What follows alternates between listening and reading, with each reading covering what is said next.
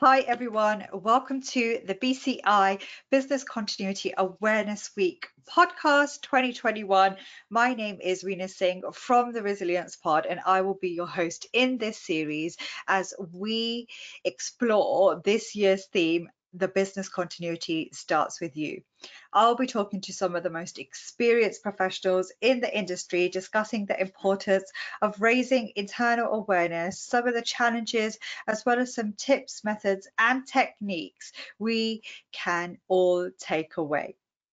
Today's episode is all about what will BCM practices look like when the pandemic has passed, with my next guest who has over 25 years experience in business continuity, crisis management and risk consulting services. Globally, may I add, and you may also know him from having carried out his role in the BCI as a global board from 2014 to 2020. All the way from Australia, please welcome my next guest, Tim Janes. Hi, Tim. How are you doing? I'm good, Rina. How are you? Yeah, all good. Thank you. So welcome to this BCAW podcast. Let's just get straight into the topics. Why do we need to think about what BCM will look like post a pandemic? Why? Because I think we're all fully aware that there's been a huge amount of change in the world, but particularly in organizations, most of it forced by the pandemic, but a lot of it sticking around. And we have to understand how that change affects organizations. If it affects organizations, it affects business continuity, because business continuity always needs to respond to the organizations that we support. I've always, in my many years, BC's traditionally been hands-on, face-to-face activity, sitting down in rooms, meeting rooms or workshops, BIA workshops, scenario exercises, that kind of thing. But so many organizations have moved to remote working as a result of the pandemic, the forced separation of people, and a lot of that is going to stick because it's turned out to be enormously popular with a lot of people. It's also turned out to be surprisingly productive. So for those organizations, typically office-based, IT-centric organizations, all the forecasters are saying that remote working is here to stay in some form or another. And therefore, as I say, business continuity has to understand that, accept that, and adapt to it. It doesn't mean, obviously, I guess we have to appreciate it's not all organizations. There's many organizations where it's not feasible, warehousing or manufacturing, energy companies, transportation, that it doesn't apply to everybody, so it's not a wholesale change, but it is a significant portion of, I guess, organizations that have kind of been doing BC for some time, and their worlds or their operating environment is changing. So that's really, to answer the question, that's why business continuity in the profession needs to adapt to accommodate those changes where we can. Really interesting points there you've mentioned, Tim, and it just kind of goes to show the importance of having business continuity more than ever and adapting. And I think that's where in the past it's kind of gone a bit stagnant. We haven't moved forward so much with the times, and this pandemic is a huge lesson on that. One of the things, the biggest things that has come out of this pandemic is remote working. It's the new norm, as people say. So what is the impact of remote working for us? Well, I mean, business continuity has tried to change over the years, and as I say, trackers organizations have changed in my experience. They're working through many business changes, but I think the last 12 months has been a level of change, the most extensive and most rapid organizational change that I've ever experienced. And a lot of that is down to this, as you say, remote working. That's the most significant, the most tangible change that everybody, if they haven't personally experienced, they can certainly see. We all know what Zoom is and all the everything that goes with that. So what does that mean? To answer the question, what does that mean for organizations? Well, as I said, business continuity needs to adapt and reflect how organizations work. And when change happens very quickly, that means that business continuity has to follow that change. For example, with these new working patterns, organizational risk profiles have certainly changed. When in the past, it'd always be organizations used to worry about having too many employees in single locations, too many eggs in one basket. Now we've got the opposite challenge where everybody's working in multiple, hundreds or thousands of different locations. That's good, as I said, because that can reduce some risks, the concentration risks, but it begins to introduce new challenges, which I think organizations and BC professionals are only sort of beginning to grapple with, such as physical and virtual asset security. People have corporate assets in many more locations, and they're probably not all as secure as head office used to be. There are challenges around communicating with all those different people in different locations, and there are a lot of softer issues which aren't necessarily the responsibility of BC practitioners, but we need to be aware of them, things like welfare and organizational cohesion. Those can become problems which could potentially have an impact on continuity delivery of response plans, for example. It also, when organizations change in these ways, with new working practices, it changes to say, or has the potential to change organizational priorities and resource requirements. I mean, there are many organizations have started doing new and unfamiliar processes as a result of the pandemic, and those new processes suddenly become more important. Things like health and welfare care, which many organizations probably didn't do in the past. And for those that are sticking with this remote working model, those are activities that now potentially have to be brought under the continuity umbrella because they will need to continue during a disruption. We need to think about what that might look like. There may be other activities which become less important. So risk analysis, BIAs need to be thought about and reconsidered. There's also, with that sort of operating model, there's a much greater reliance on the networks, the sort of the links that connect all the different parts of the organization. And that's not just IT and data, but also communication networks and personal networks, which potentially can be much more vulnerable when people are in so many more places. And understanding, I guess, how vulnerable those networks might be, and potentially, I guess, how resilient is that network? If we lose a few links in the network, we lose one or two people, it may not be an issue, but if we lose 10 or 100, when does that become a crisis? When does that become a business continuity event that we need to start doing something about? Now, I suspect many organizations are only just beginning to get to the point where they start thinking about those type of scenarios.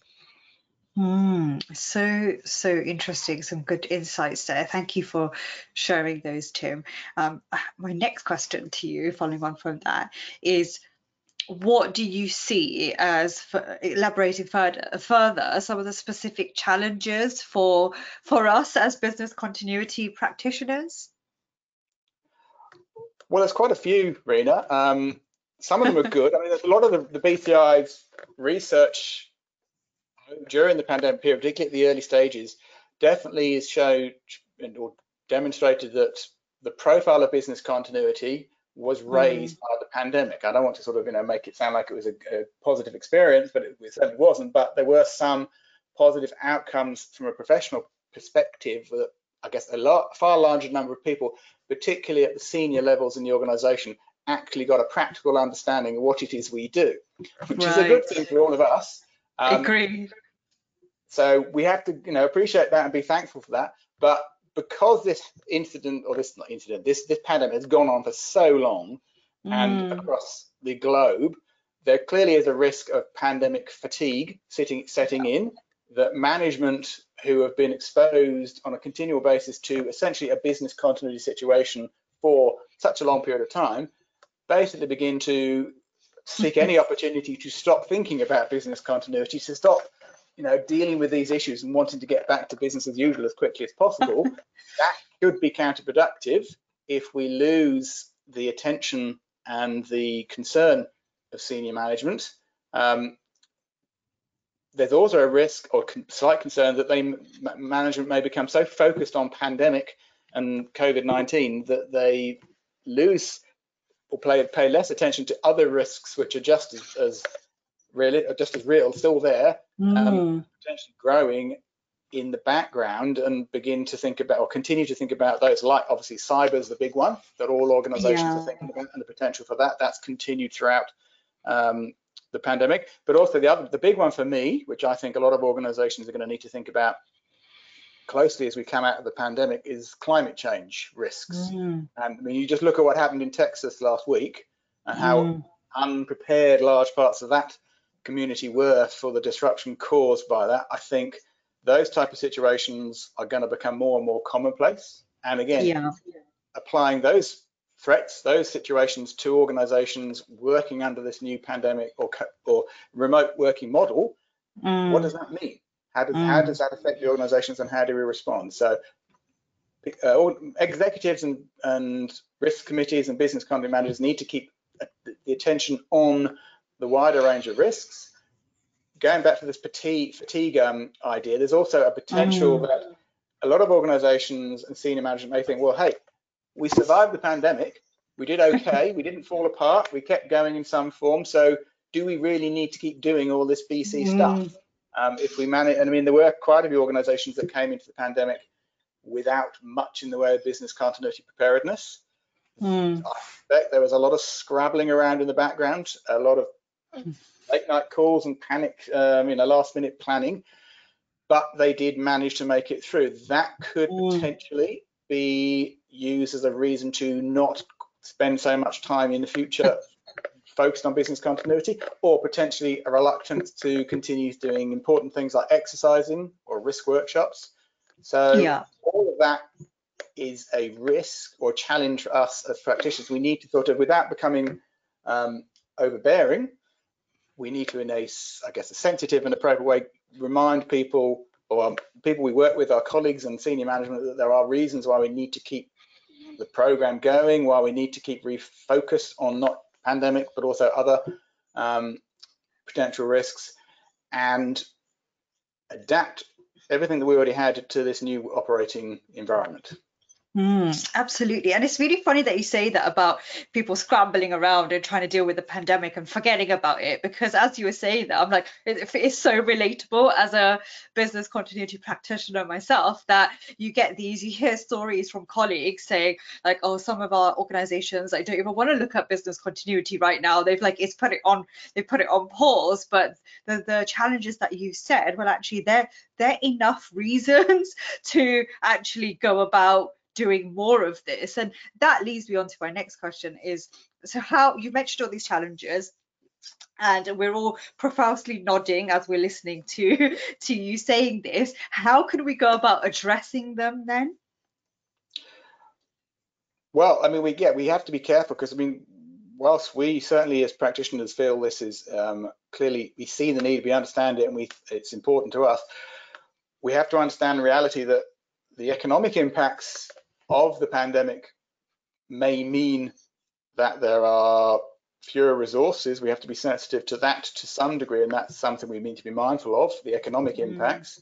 As I said, we need to be mindful of those risks I talked about earlier about fatigue, but we need to think about how we can address those.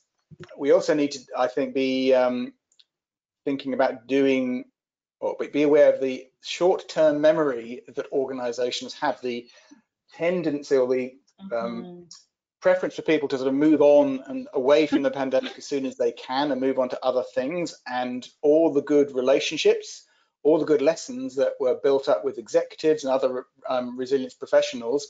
There is a potential that those could slip away if we as practitioners don't take practical positive steps to reinforce those while we can, which can become a little bit harder when everyone's working remotely. There's less face time in this this type of environment, but we need to try and, where those impromptu committees or working groups were formed with like-minded resilience professionals, if those can become sort of formalized as a permanent grouping or gathering so that those relationships continue. If we can find a way to, I guess, maintain the level of profile that we might have gained with the senior executive, that would be certainly beneficial long term for both us, but also management. One of the ways I thought we could do that is we can use the successes from the pandemic to make sure that those wins have been reinforced with management who may not necessarily be quite so aware of them as we are. I mean, there are several examples from, again, some of these from the BCI's own surveys. Those organizations that were actively engaged in horizon scanning, or the way we describe it, they were among the many organizations that were, I guess, earliest to identify the pandemic as it was sort of unfolding in Wuhan and in early parts of China. And they were best prepared to give early warnings to senior management, but take the earliest steps. They essentially got a head start because of that early awareness. Many organizations, have, in my experience, have kind of questioned the value of horizon scanning on an ongoing basis, but that's one real example of where it provided real benefit to organizations that got that early warning in. Another way that I think BC managers can help themselves is because of all these changes we've been talking about today, Rina. Obviously, I think most organizations' risk profiles and threat assessments have changed. And whilst organizations may have other priorities or other things to focus on at the moment, if BC managers could get in early by understanding how the organization's risk profile has changed as a result of the pandemic, and saying, what does that mean to our business priorities? What does that mean to our business continuity strategy? How might that need to change? And potentially highlighting prudent cost savings. For example, large offsite facilities may not need to be quite so large when many people are working from home. Identifying those results or those outcomes to management proactively is a good way of getting in front of them and saying, well, this is the world we're working in post-pandemic. This is what it looks like. This is how we can continue that program that we've established and adapt it to reflect this brave new world that we're in, with the new challenges but new opportunities for our organization. I think that's one good way that BC managers can maintain that profile. Another one I've seen quite a few organizations doing is making as much use as possible from all these new technologies that have suddenly either been discovered or been made better use of during the pandemic, like all these online events, all the remote or the personal sort of communication tools like WhatsApp or various other corporate equivalents. Look at those and see how can they be embedded into the business continuity program on an ongoing basis, so that there's something we use as a regular part of our program. Things like e-courses, short format e-courses as a method for delivering awareness. Can we do that in a way that gets around the challenges of having to work with people who are not going to be in the same location as frequently as they used to be? So I think as long as we are proactive and thinking about how we can make the best of the new situation and working environment that organizations have got, I think we're going to be able to maintain that executive profile, and they'll appreciate that we're being seen to being positive and productive. And one final thought on this part is, even if our own organization is largely untouched, if we're one of those manufacturing or other organizations where remote working really isn't a big deal, there's a very good chance that some of our key suppliers aren't in the same situation. Maybe they're the ones that changed. Organizations in our own wider network, our supply chain, they're the ones that have been changed as a result of the pandemic, and we may need to go and look at our supply chain continuity plans and decide, well, how are those being altered? How might they need to be altered? And do we need to work more closely with our supply chain partners to understand what their situation is as a result of the pandemic? Wow, some powerful tips there, Tim. as we come close to the end of our time together in this podcast, I'd really like to, for our listeners, get your final thoughts on some of the success factors in addressing these challenges, maybe like your top three. Okay, top three. That's a challenge, narrowing down there. What I think, one of them would be, as I say, a lot of the success factors during the pandemic were the need and the speed with which BC practitioners were able to collaborate with other resilience professionals to put in place these plans, whether they were already defined or they were improvised. But finding ways that relationship and those practices can continue, maybe through things like joint exercises, where you're running a combined exercise with your security colleagues, or maybe someone from IT risk, and you develop scenario and you deliver it together as a joint exercise, I think is another way to continue, or one way to continue that principle and those relationships, or maybe through joint risk workshops. There are a number of parallel activities a lot of resilience professionals do in their own sort of niche, but if we can find out ways that we can break down those, I guess, barriers between the different disciplines and say, well, actually, we could both do that together, that's certainly one way of having some, I guess, success factors. Another one is adapting to the reality that if a lot of the people we engage with, a lot of our colleagues are working remotely, or we ourselves as BC, I know most of the BC managers I work with or engage in contact with are themselves working remotely. Yeah, we need to think about how we engage with people, our colleagues, to deliver the BC program and understand how our, I guess, ingrained and embedded practices may need to change. For example, when you're, I mean, this discussion we're having now, it works quite well because I can see you, you can see me, but it's not the same as being in the same room as each other. Yeah, I agree.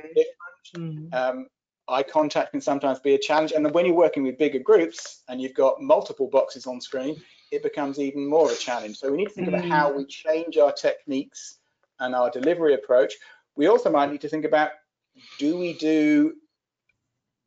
think about breaking down some of the activities we might do into smaller bite-sized chunks? For example, risk workshops, can they be reduced to smaller steps?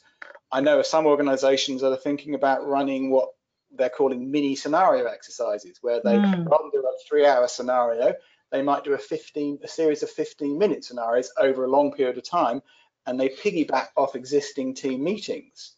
Now, that takes a bit of work to set that up, and it takes a bit of experience to get teams sort of to that level of capability. Right. But I think as BC practitioners, we need to be flexible and understanding that the opportunity to get everybody together in the way we used to, whether it's a workshop or a risk meeting or a large scenario exercise, they're going to be fewer and far between. And everybody else in the organization is going to be competing for the same opportunities. So if we can find ways to get the time, the exposure, and the information that we need in other ways, then again, everyone benefits. So true. And some of these tips that you've given, they're so easy to do. They're not, oh my gosh, I can't do that, possibly do that. It just seems too challenging, but it's not. These are simple things that we can be successful with when kind of looking at BCM post-pandemic. So thank you, Tim, for sharing some of your insights with our audience today. We really appreciate it. Any final words before we close off? Simply to say, Rina, that I think, as I've probably emphasized, there are plenty of opportunities that have been raised through the exposure that the BC profession has gained through the pandemic. But we as practitioners, we need to be creative and flexible in how we adapt our established practices to work more effectively in this new working environment. That's really the key message that I would like to try and get across. Fantastic. Thank you so much, Tim. And guys, thank you for listening to this BCI Business Continuity Awareness Week podcast with me, your host, Rina Singh, and our guest, Tim Janes. We hope you enjoyed it. To learn more about Business Continuity Awareness Week, head over to thebci.org/BCAW 2021 and follow us on all social media. Thanks again, and I'll see you next time in the next episode.